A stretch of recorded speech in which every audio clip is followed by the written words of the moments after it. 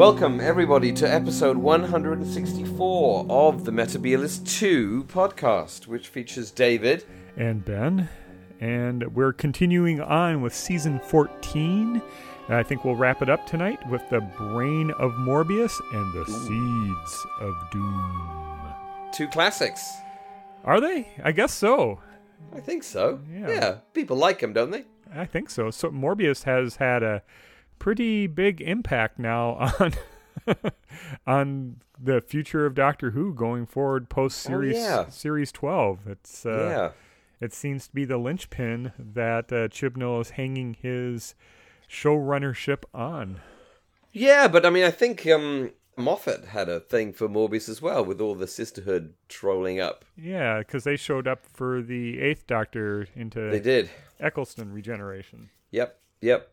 Yeah, so everyone, I think, brain of Morbius. Huh. Which I find really funny in a way, because Morbius is always one of my forgotten Doctor Who's. I've never really latched onto it very much. Yeah.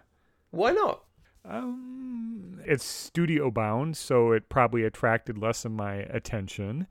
I think some of the editing in it is a little choppy, and it never really made sense to me, the whole sisterhood and why this whole Frankenstein monster that the world's or the universe's greatest surgeon. Right. Solon. Mahendri Solon. Yeah, Mahendri Solon, played by Philip Maddock. Yes. In one of his greatest roles. Yes. It never really worked for me. And I never understood why Solon was such a made such a hacky monster, I guess. Well, no, hang on. I can't let that stand. Okay. I mean, I think it's like Davros. Why did Davros make such a shitty monster in the Daleks? Mahendri Solon is a lunatic. To expect him to construct a logical monster, right? Or a Solonstein monster that makes sense, implies that he is a man who is operating on a full stack of marbles, when he's not operating on a full stack of marbles. I get the sense, this may be not overt, it may be more kind of implicit in Terrance Dicks doing the writing, and then Robert Holmes doing the writing over the top of it. Again, we're back with the Nazis. And, crappy, stupid, genetic, and I guess that's the wrong way of putting it, but, useless experiments that were done through kind of sadism, a mixture of sadism and incompetency, which I think is the hallmark of Nazi medicine. That's what Mahendri Solon is. Huh. He's a Nazi doctor. He's an idiot. You think he's more Mengele than Frankenstein? Yes. Yeah, he's Dr. Mengele. He's not Victor Frankenstein. There's nothing noble about him. I mean, Victor Frankenstein, there is a sense that he is, the modern Prometheus. He's trying to make life. Right. And he, obviously cocks it up, because, otherwise there wouldn't be a story. Right. There wouldn't be a story.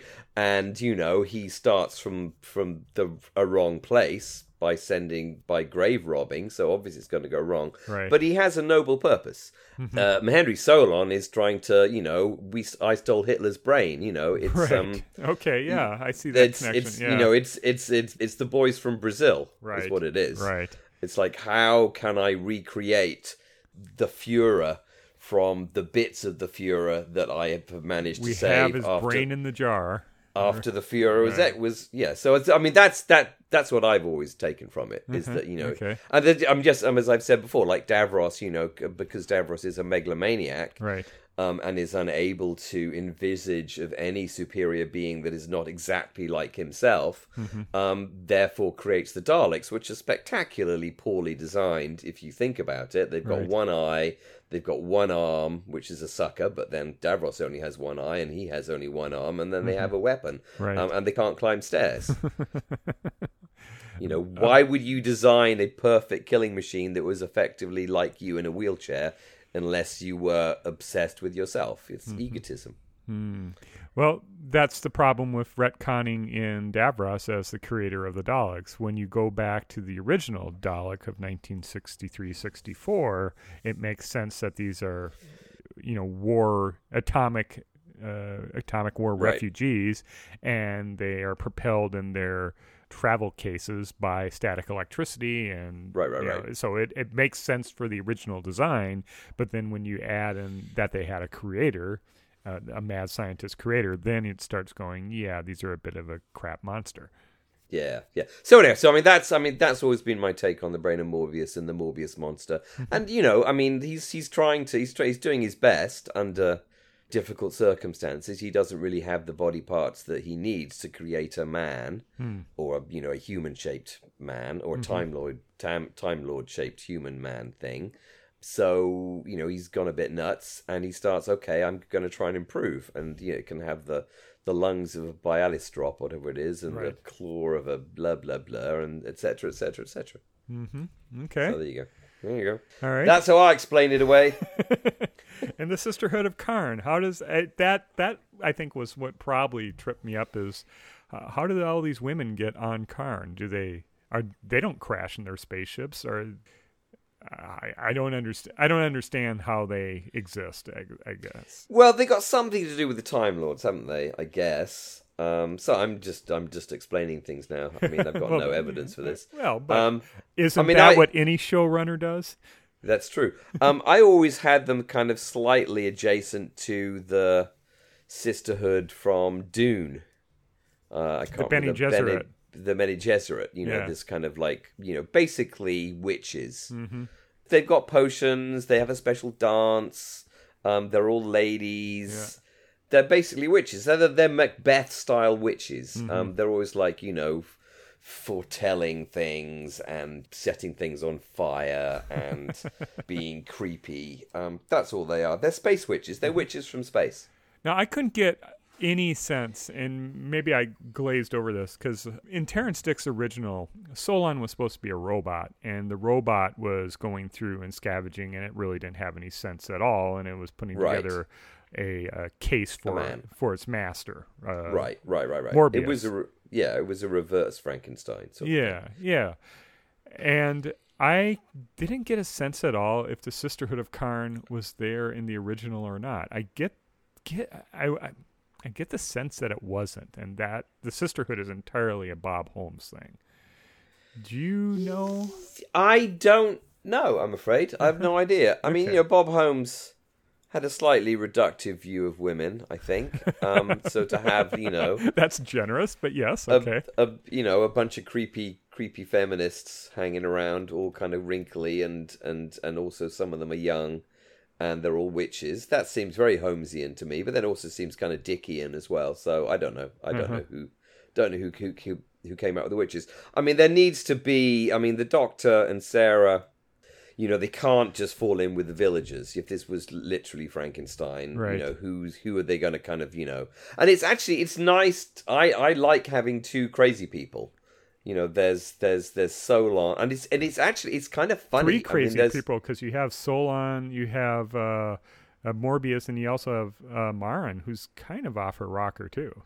Oh well, yeah, no, I mean, so there's two blocks. So there's the Solon Morbius block, and then there's the Sisterhood of Karn, and they're both nuts, and they're both driving each other crazy. There's like a kind of a comedy to this whole thing. Is that maybe a bit like Genesis of the Daleks, the two opposing sides live 5 minutes from each other. When actually what they should do is just move to opposite ends of the planet, and then it wouldn't be any trouble anymore. But you get this idea that in sort of a carry-on actually not carry-on, in a kind of Basil Fawlty kind of way, the Sisterhood of Karn are always kind of turning up on Solon's doorstep, demanding to borrow a cup of sugar or something, and all he's trying to do is recreate Hitler, and all these witches keep flapping around, making a fuss. Poor man can't concentrate. I wonder why he didn't take one of the sisters' head to complete Morbius. Do you think it's sexist, that he needed a male head, or? Well, yeah, I mean, I think both Bob Holmes and Terrence Dicks are kind of vaguely misogynist, and I think that goes straight into Solon, and I don't think either of them would have thought, oh yeah, maybe he could just put him into the body of a woman. Mm-hmm. And I don't think Solon would have that idea, even if Solon was real. Solon isn't real, right. So Bob Holmes and Terrence Dicks didn't have that idea either. Okay, well, good. That's so, true. Oh, no, I'm a big fan of the Brain of Morbius. The Brain of Morbius is awesome. So you probably have the Morbius monster action figure then too. That was an early round. That's a great action figure. Yeah, my Morbius monster is a firm favorite. He stands up very well, actually. Unlike some action figures that I could mention. And his claw opens and closes, and his little brain is inside his brain case. Mm-hmm. No, I mean it's a great story. There's pure. I mean, there's like horror all the way through it. Right. When the Morbius monster kind of rises up and it's got no head. Right. And then Sarah can't see anything. Mm-hmm. I've obviously talked about this before, but the scene where both Sarah and Morbius are blind and they're trying to kind of work out who each other are. Morbius can't see her and she can't see him. Mm-hmm. It's just a great scene, and you get what pictures do they have in their heads of each other? Right. It's fantastic. There's bits of humor in it too. I think it's hilarious all the way through. The scene where Solon is just obsessed about the head, and just save me the head, and he can't even be subtle about it. It just always slips out that he's really only cares about the doctor's head. Yeah, which is the mask is off on that story for Solon. Oh yeah, no, it's a perfect piece of comedy. And Philip Maddock was a great comic actor. Mm-hmm. You just see him in Dad's Army or in the Goodies. Yep. He's got great comic villain timing. Right. And he has this this kind of Inspector Dreyfus. From the Pink Panther movies, he has this kind of Inspector Dreyfus frustration all the way through, which is just hilarious, and he's been stuck on this planet for decades with a bunch of irritating witches and a stupid servant, Kondo, trying to rebuild a Hitler, and it's basically sent him mad because it's very, very difficult to do that. Oh, and Kondo is very thick, too, because he doesn't recognize his own arm on the Morbius monster. No, that's true. Yeah, well, I mean, Kondo, he's like an Igor, only just even more irritating. I mean, he's not even cunning like Igor is. Right. He's just a big, stupid man. Well, he does get his comeuppance by knocking Morbius's brain on the floor, exactly. Though. I know. And this slop. This slapstick, brains get knocked on the floor, man with two brains style. Yep. It's very, kind of, League of Gentlemen, and actually, it's kind of a comedy. Mm-hmm. It's horror comedy, and it's horror comedy. Yeah, it is. Watching these in order this season, it's a pretty big departure from what's gone before. Now we've had, Forbidden Planet horror earlier in Planet of Evil, but coming right off of Nation's Story Android Invasion, and even tonally from the horror in Pyramids of Mars, it's a big departure, I think. Yeah, no, definitely, and it is very studio bound. I mean, we've had some great location filming, and this, obviously, there's no location at all. And, when they're leaping over the rocks, the rocks are obviously hollow, made of wood, which always kind of spoils it a bit for me. Mm-hmm. But then, I think if we then map it onto the Hammer, not the Universal Studios Frankenstein movies, but the Hammer Frankenstein movies, they're all made in studios. We're used to this. Right. There's a creepy old castle. There's like an unconvincing piece of moorland. There's someone else's house, and those are the sets that we have. Basically, there's the laboratory. I would enjoy it if they were able to remove the hollow sounding rock sounds from the soundtrack. That would make me happy, but it's not really a problem. They probably could do that. Mark Ayers can work magic. Mark Ayers, let's ask Mark to do that on the next the next special edition. It's interesting that they had Michael Spice soon next season to be Magnus Greel, but he's also the voice of Morbius here. He must have the commanding voice that they were looking for in casting with Christopher Barry. Oh, yeah. Okay. Yeah. That's a very good point. I don't think I'd fully realized that. Yeah. Yeah, he's great. I mean, the Morbius voice is great. And obviously Magnus Greel is awesome. So, yeah. It's all good. It's all good, man. Brain of Morbius. It's a brain. It's a brain in a jar. I mean, it's it's obviously funny. Right. It's a sci-fi trope. Yeah, it's a ridiculous sci-fi trope. And Morbius's predicament is hilarious. He's a would-be galactic dictator, who's reduced to the status where he envies a vegetable, I think the phrase is. He was basically conned into going this route rather than just dying by Solon. Solon promised him the sky, and he can barely deliver this cobbled-together monster. Yeah, exactly. And the monster is wonderfully... Who's the designer on this? The monster is, again, wonderfully ridiculous. Costuming is Roland Warren, and the designer is Barry Newbury. So between the two of them, one of them designed the Morbius monster. But, instead of doing something that would have been unconvincing, i.e., obviously the Morbius monster is played by Stuart Fell, who's a little tiny man, and he's looking out. He's doing the Sea Devil bit with a funny mask on top of his head. He's wearing a hat. Yeah, he's wearing a hat, and his hat is a brain in a jar.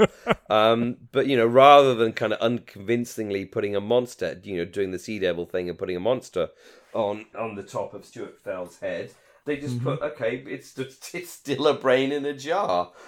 Right. It's like Morbius goes from being a brain in a jar to being a brain in a jar, and he's got a brain in a jar with like a big claw and some legs. It's perfect. It's hilarious all the way through, and also because it's so funny, it's also super creepy. Right. Because our heroes are placed in pretty horrible predicaments. Sarah is blind for a good proportion of the second episode? Part 2 or part 3, I can't remember. Yeah. They get gassed with some evil gas. Drugged with some Mickey in their wine. Yep. Someone's going to chop someone's head off. They've got no friends because the witches, the Sisterhood, are just as crazy and evil. They want to set the Doctor on fire. There's nowhere to turn. Our two friends, the Doctor and Sarah, are kind of stuck on this insane planet with these insane people. It's like a kind of Harry Harrison style kind of Death World, or I don't know, Norman Spinrad kind of just nightmarish planet where everyone is nuts and everyone is out to get you, and all you can do is just try and survive until you can get the hell out of there.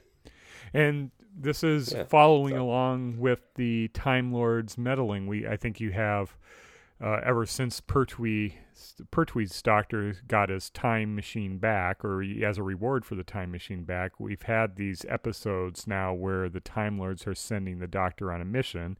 Previously we had, with Tom Baker's Doctor, Genesis, and now we have Brain of Morbius. And so the suspicion of the Doctor at the beginning that he's on Karn for a reason, and that's the deal with Morbius. Yeah.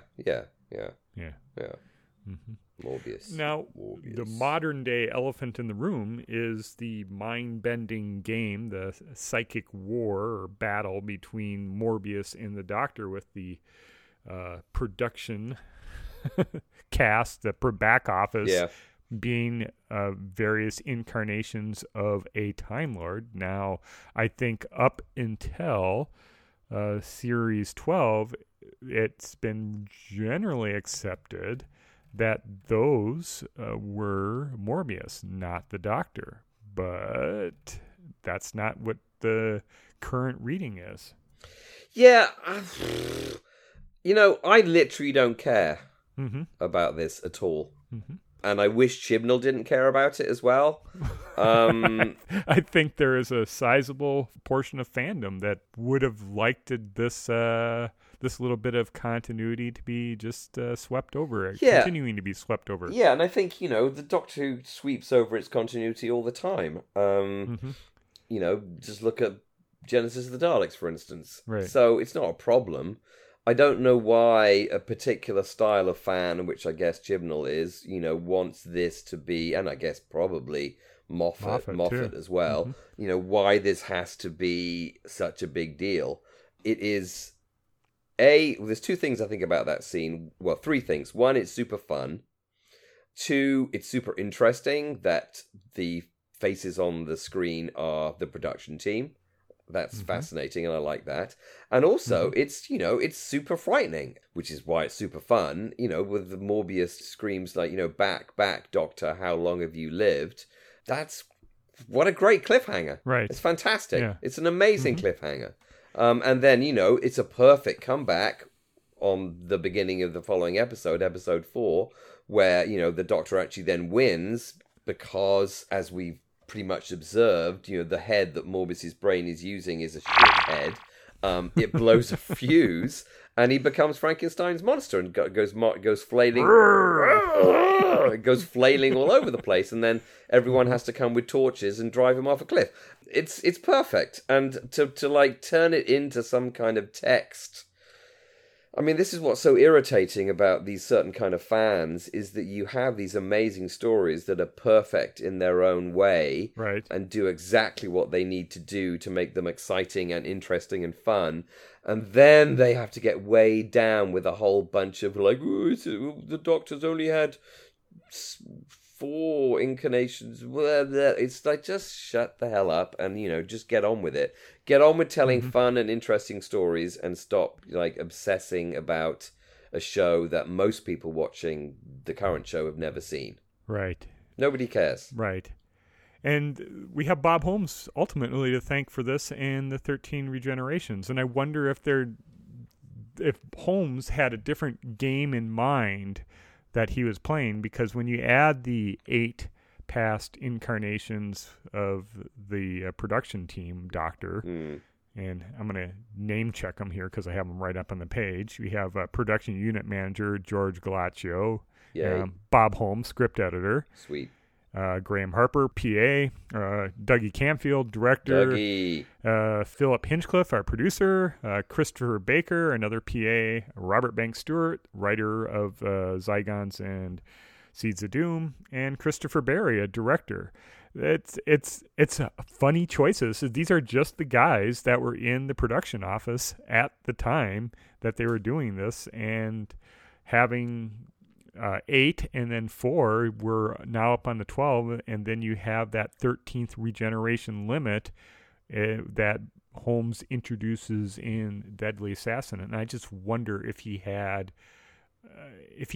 a different story that he was building up to, that just with Hinchcliffe leaving, he never got to tell. Yeah, maybe. I think my own view is that, if you're going to have such a great line like back, Doctor, how long have you lived? You have to have a bunch of faces, which you're driving this individual back to when they were first born. You're killing them, basically. You've got to have a bunch of faces to make that to be a cliffhanger and to make that phraseology work. I don't agree. I think it's just a way to make a great story. Mm-hmm. Yeah. Mm-hmm. What I'm upset about is they didn't have Bob Holmes with his pipe. Well, so there was never a pipe smoking Doctor.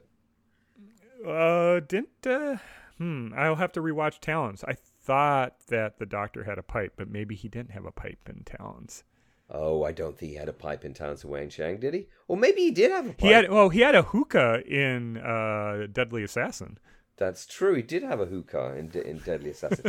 He didn't have a meerschaum pipe for Talons. No, probably not. I mean, they do go on about people smoking pipe of poppy and all that kind of vaguely racist stuff. But I don't think he did. But anyway. Yeah, no, so I don't think there was a plan here. I think it was just like, okay, how are we going to make this work, this scene? We need a succession of faces. We're obviously not going to pay any actors to do it because equity would be on our asses. So, okay, who's in the office? Dougie's here, meeting up with Bob Stewart to talk about the next one. Okay, come in. Yep. We'll just point the camera at you for a second. Right, okay, job done. Off you go. It's great. It's fantastic. They are now canonical doctors. Yeah. Graham's Bob here. Holmes, Doctor Who. exactly. Yeah, Phil's here. Come on, let's get this scene done. Mm-hmm. Perfect. So that's my theory. Well, smoking was pretty prevalent. That was one thing I rewatched. I tried to watch Brain and Morbius, and I wasn't able to get all the way through it. It just really? wasn't capturing my interest. I kept falling asleep during it. It just wasn't clicking for me. But Seeds of Doom. Wow. So hang on. So the Brain and Morbius is kind of your sensorites then? Do you always fall asleep in the Brain and Morbius? No, I find that hard to believe. No, I just this time around, okay. I didn't do it for you. Couldn't get into it very much. I think I was coming down from a high on Pyramids of Mars. I just was blown away how fantastic that was, and I'm a sucker for location filming. Right, and true. That wasn't part of Morbius. And like 5 minutes into it, when they just see that lightning bolt crackle across the sky that reveals the Solon's castle. Yeah. There's a really weird edit in there, and it seems like something is missed a little bit. The dialogue's still going, but the movement isn't there, and so there's just things that kind of, I don't know. It just, the story I don't think has ever worked for me, and it's probably we're getting into the era of Holmes and Hinchcliffe that there are fewer stories that I really adore, like the earlier, maybe Barry Letts influenced season of 12, the kind of the earlier commissions or even the later commissions when we have Leela. These stories are a little less fondly remembered by me, I guess. Okay. So, yeah, this one is very, very fondly remembered by me, so too bad. Yeah, that's all right. Yeah, that's fine. Perfect. Yeah. As is the next one, Seeds of Doom, which is doubly fondly remembered by me. I love the Seeds of Doom. Mm-hmm. And the thing that struck me watching it again, there's two things that leapt out at me. It's the conventional wisdom is how distinctly separate parts 1 and 2 are from the second half. Right. But it isn't quite the clean break as you think, because you have the World Ecology Bureau, you have Dunbar talking to Chase, sending the whole Scorby and Keeler off to Antarctica. So you have that bits in it. So it is kind of woven together. It's not quite everything happens on Antarctica, and then in episodes 3 through 6, everything happens in Dorchester. So that's it's a little more woven together than I remembered. And the other bit was how much Amelia Ducat smoked. She's certainly very smoky old lady. Yeah, yep. Sylvia Coleridge. And I was just surprised by how much smoking there was on this show with Sylvia Coleridge, Amelia's Ducat. Yeah, people used to smoke a lot, I guess. Yeah. Did people not smoke so much in American drama? I don't recall. I haven't obsessively watched any American series as much as I have Doctor Who. You haven't obsessively watched like Heart to Heart or something, or Magnum PI or anything that.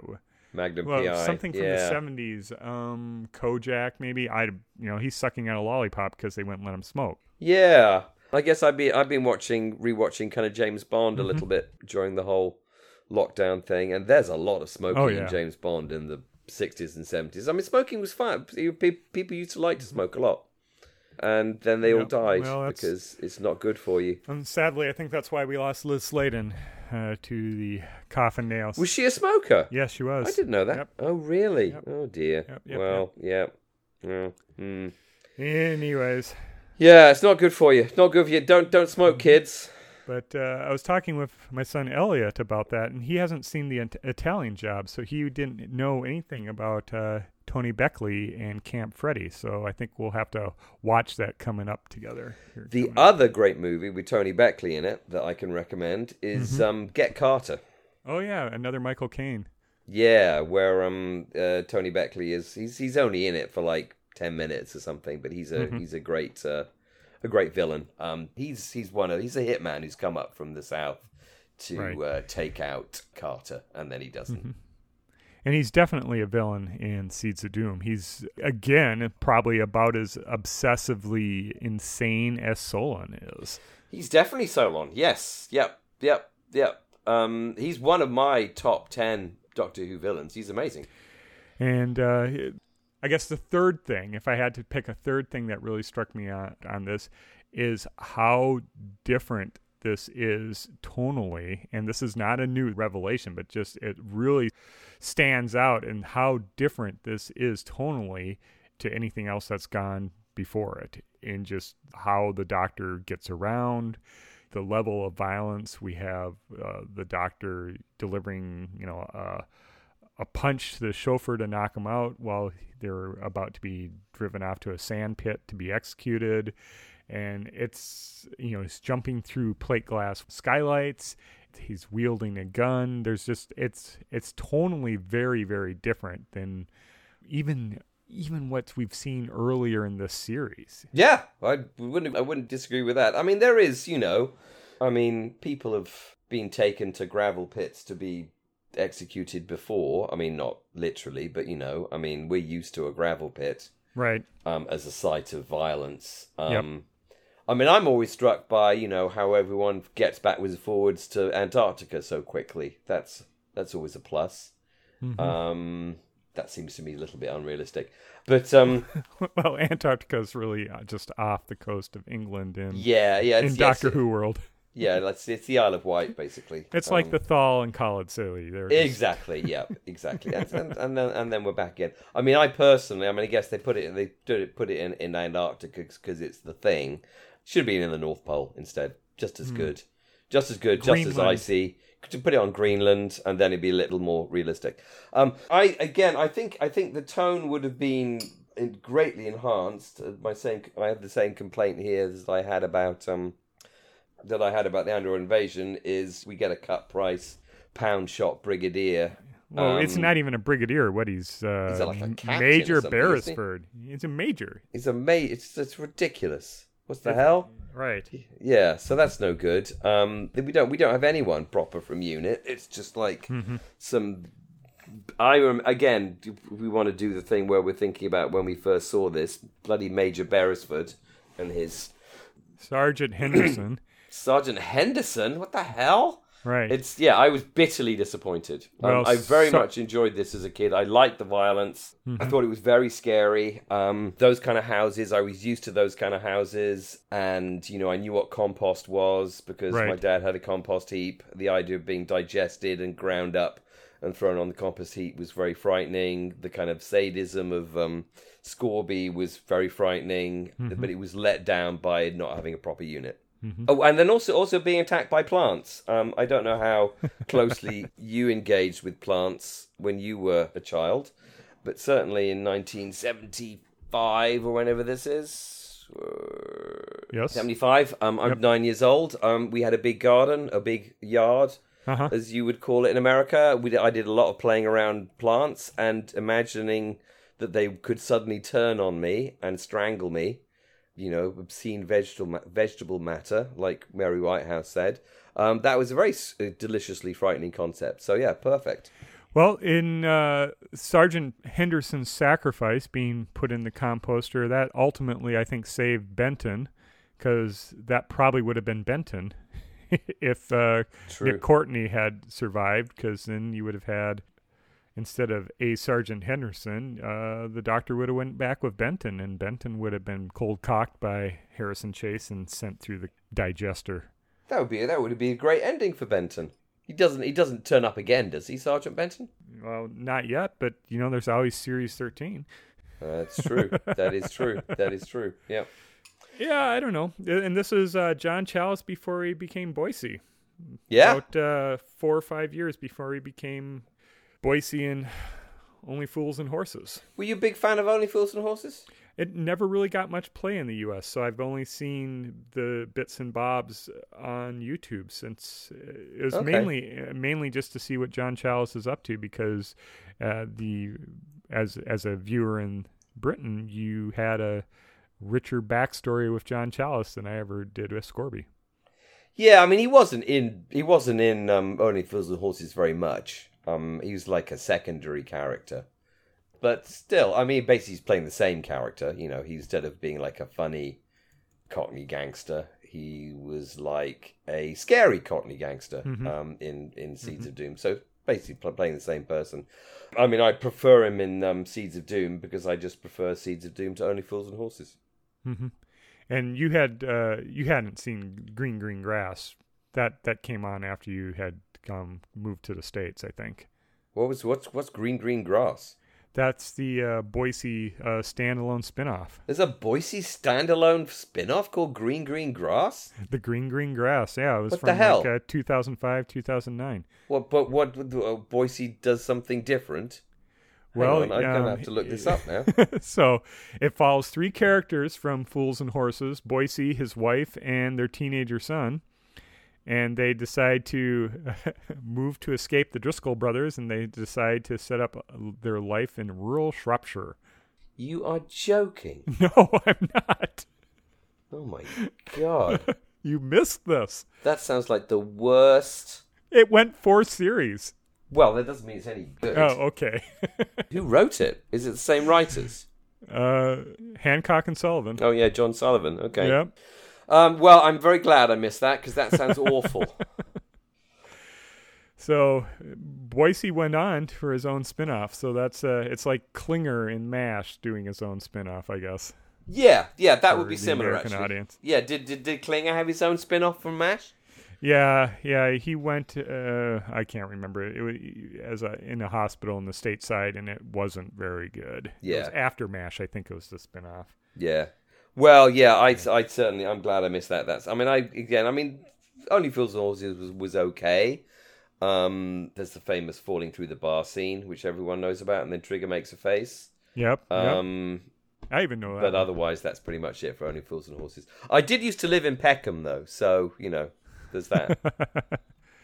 Yeah, well, it's only tangentially related to Doctor Who. Yeah. Del Boy, etc. So yeah, I thought the Crinoids were great. I'm sad that Crinoids had never come back. They're such a great concept.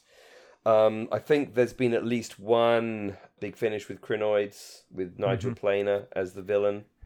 The big finish with Crinoids is called Hot House. There's a there's also a Morbius spin-off as well. Not spin-off, a Morbius. Yeah, well, I'm sure they wouldn't leave it unturned. Called the Green Grass of Home or something. The green grass of Karn. Yeah, I don't know. Yeah, Morbius operates like a rag and bone stall in Peckham or something. Who knows? We have only one chance. You must get me away from here before they arrive. I'm getting tired of the city, all the noise and the mess. I have to get out of this town! Why don't we run away to somewhere where the birds still sing? You must get me into it, Solon! I want the green grass and the country house in a place where my face ain't known. I have worked night and day in your service, Morbius. When I brought you here, there was nothing. I had to build my own laboratory at ruins. We'll have somewhere to call our home. Yet I am still here. I can see nothing, feel nothing. You have locked me into hell for eternity. Excellent. Yeah. Fan favorite. A fan favorite. I love the Crinoids. Crinoids are great. I thought the getting taken over by Crinoids is fantastic. As far as I can remember, I think for some reason I missed the second episode of Seeds of Doom. So I only ever got I got to see the whole thing later on, but when it on first transmission. So it's those 4. So for me there's a very definite break because there was a definite break for me. Maybe we were on holiday or something. So for me, that kind of 4 episodes of them desperately trying to, the whole Keeler Crinoid, and being trapped in a room and being fed meat while you're turning into a vegetable. It's like it's horrible. It's frightening stuff. Really, really frightening stuff. Really, really creepy stuff. Which makes it awesome. Which is added by Camfield filming at night too. So the scenes of Keeler's transformation are during night, and that's when Sarah stumbles into the cottage and sees Keeler tied to the bed, and Keeler's going, "You want me to die?" It's dark. It's dark, film dark, but it's also it's dark material. Oh, it's super dark. Yeah, and when Scorby gets eaten by vegetables. Right. Which I can actually remember going to... We used to swim in, like, ponds and things. And we used to reenact that scene all the time. Me and my friends, I'm being strangled. Ah! So, I mean, Mary Whitehouse was exactly right. It was altering our childish brains. And that's but for why, the good. That's why the world is in such a mess right now. All thanks to Doctor Who in the 1970s. All thanks to Doctor Who in the 1970s. I wonder if this is what this must have been what Boris Johnson was watching as a young person, because he's about our age. That's true. Would Boris Johnson... I don't think Boris Johnson has the imagination, or he was probably out, fox hunting, murdering a pheasant, or shooting a pheasant, or, murdering a fox or something at that age. That sounds about right. Yeah, I think he was far too cool to be watching Doctor Who. Mm. Yeah. Mm. So yeah, it said obviously it's tonally different from regular Doctor Who. Mainly, I mean, ostensibly the reason why we're doing this is we're talking about Tom Baker. Our heroes are different. They're more, as you pointed out, they're more kind of efficient and less whimsical and more focused and more willing to do things to get the job done rather than to come up with a clever way of getting out of doing something to get the job done. I mean, it's kind of instructive that, that the way the first Krynoid is destroyed is by blowing it up. Right. And then the way they finally get around to, hang on, maybe we should just drop a bomb on it. Firebomb it, yep. Yeah, we'll just drop a bomb on it and then it's dead because it's a plant. Mm-hmm. So there's, the Doctor there's no cleverness here, really. He runs out of time, effectively. I mean, the exactly. Krynoid's going to germinate. He's out of fancy solutions at this point. He's out of fancy solutions. He's out of time. I guess, he could have taken the giant robot route and kind of brewed up some kind of anti-plant weed killer or something. And some kind of herbicide, yep. Yeah, tipped a bucket over it, and then it would have gone, I'm melting, and just died. Right. But it's actually a lot more exciting, certainly when you're a 9-year-old like I was, to have some phantom jets turn up and drop a bomb on it instead. Mm-hmm. Much prefer that. Yeah, and the stock footage of the jets work really well with that, I think. Yeah, no, it's good at it. Doctor Who, as I think we were pointing out when we were talking about the faceless ones, the Doctor Who has a patchy history with editing in fighter jets. Here they do a really good job. Mm-hmm. Yeah. Well, it's pleasing to me to see proper fighter jets edited in rather than pretend ones. And like you said, I think Tom really rises to this role. I think he relishes his time as being the leading man, the traditional leading man of action, jumping through windows, throwing punches, dressing down bureaucrats. Yeah, and I think it's interesting. I think it's obvious, that from the very beginning they knew they wouldn't get the regular unit team. I mean, kind of ordinarily, the Brigadier would have had a telephone call from the World Ecology Bureau, and they'd be, I don't know, dispatched in the lab. Yeah, and the Doctor and Sarah would be, I don't know, all that kind of stuff. But they have to handle it slightly differently because they don't have access to their regular unit team, I'm assuming. And I miss it. I really miss that, and it seems that helps it and also makes it seem very different tonally than just the Series 12 story or even the unit story to begin the season with Terror of the Zygons. You don't have that connection of the unit family at the beginning where the Brigadier is sending the Doctor to investigate this. Yeah, and it is very frustrating when you're a kid because obviously I had no understanding of shooting schedules and, Nick Courtney having to do panto, whatever the hell he was doing. I was like, well, why don't they just have the Brigadier? I like the Brigadier. Right. And I like the Brigadier on this show. He's one of my favourite characters. He was on the first one. Why is he not on this one?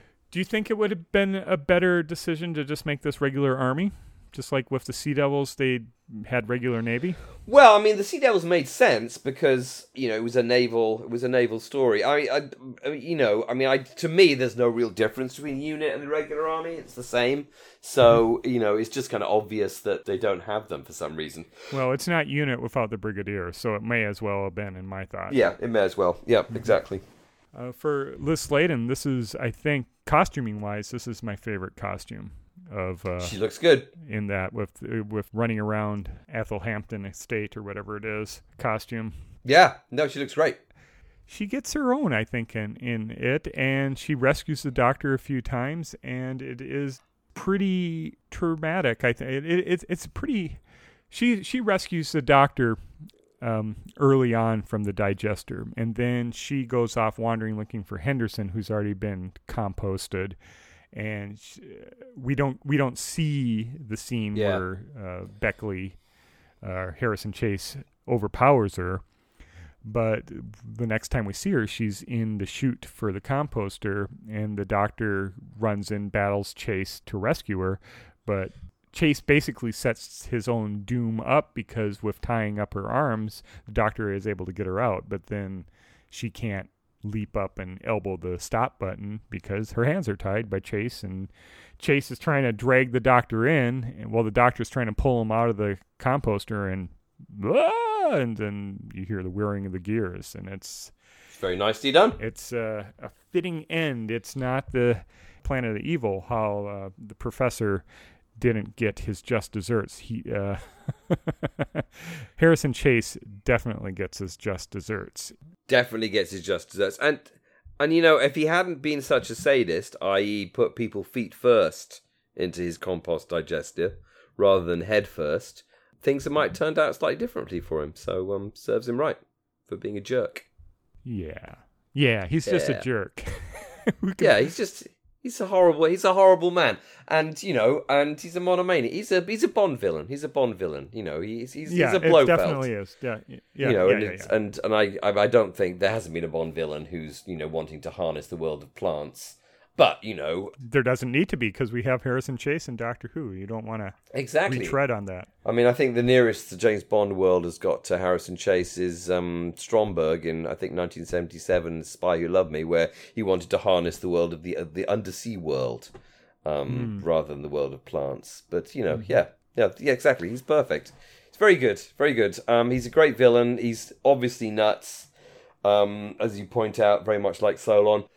Only wants one thing, which apparently is for plants to take over the world.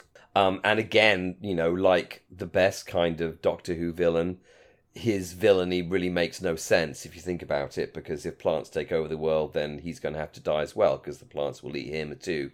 So, you know, I really do like the kind of Doctor Who villain who doesn't really think through their plans properly. Like Davros, for instance, doesn't really think through creating the Daleks.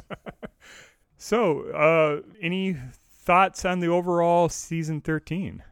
It's a scorcher. It's a banger, as the kids like to say. Yeah, I mean, apart from Android Invasion, which is, you know, it's got some very enjoyable bits in it. Right. There isn't a single duff story. Yeah. You have a personal favorite from this season? I think it'd have to be Pyramids, really. Yeah. Yeah, that's a wonderful bit of drama. Yep. Yeah, no, I mean, but they've all got their own. They've all got their own pluses to them, but yeah, it would have to be Pyramids. Excellent choice. Yeah. How about you? It's either a toss-up between Pyramids or Terror of the Zygons. The Harry factor and the full last hurrah of the Unit family might tip it towards Zygons for me. Yeah, Zygons is more perfectly formed, and you know the ending is very satisfying. You know, the ending in Pyramids of Mars is very satisfying too, I think. It is satisfying, yes. Though it's slightly less... It's more kind of... seems more kind of ad hoc, possibly, than Zygons. Mm-hmm.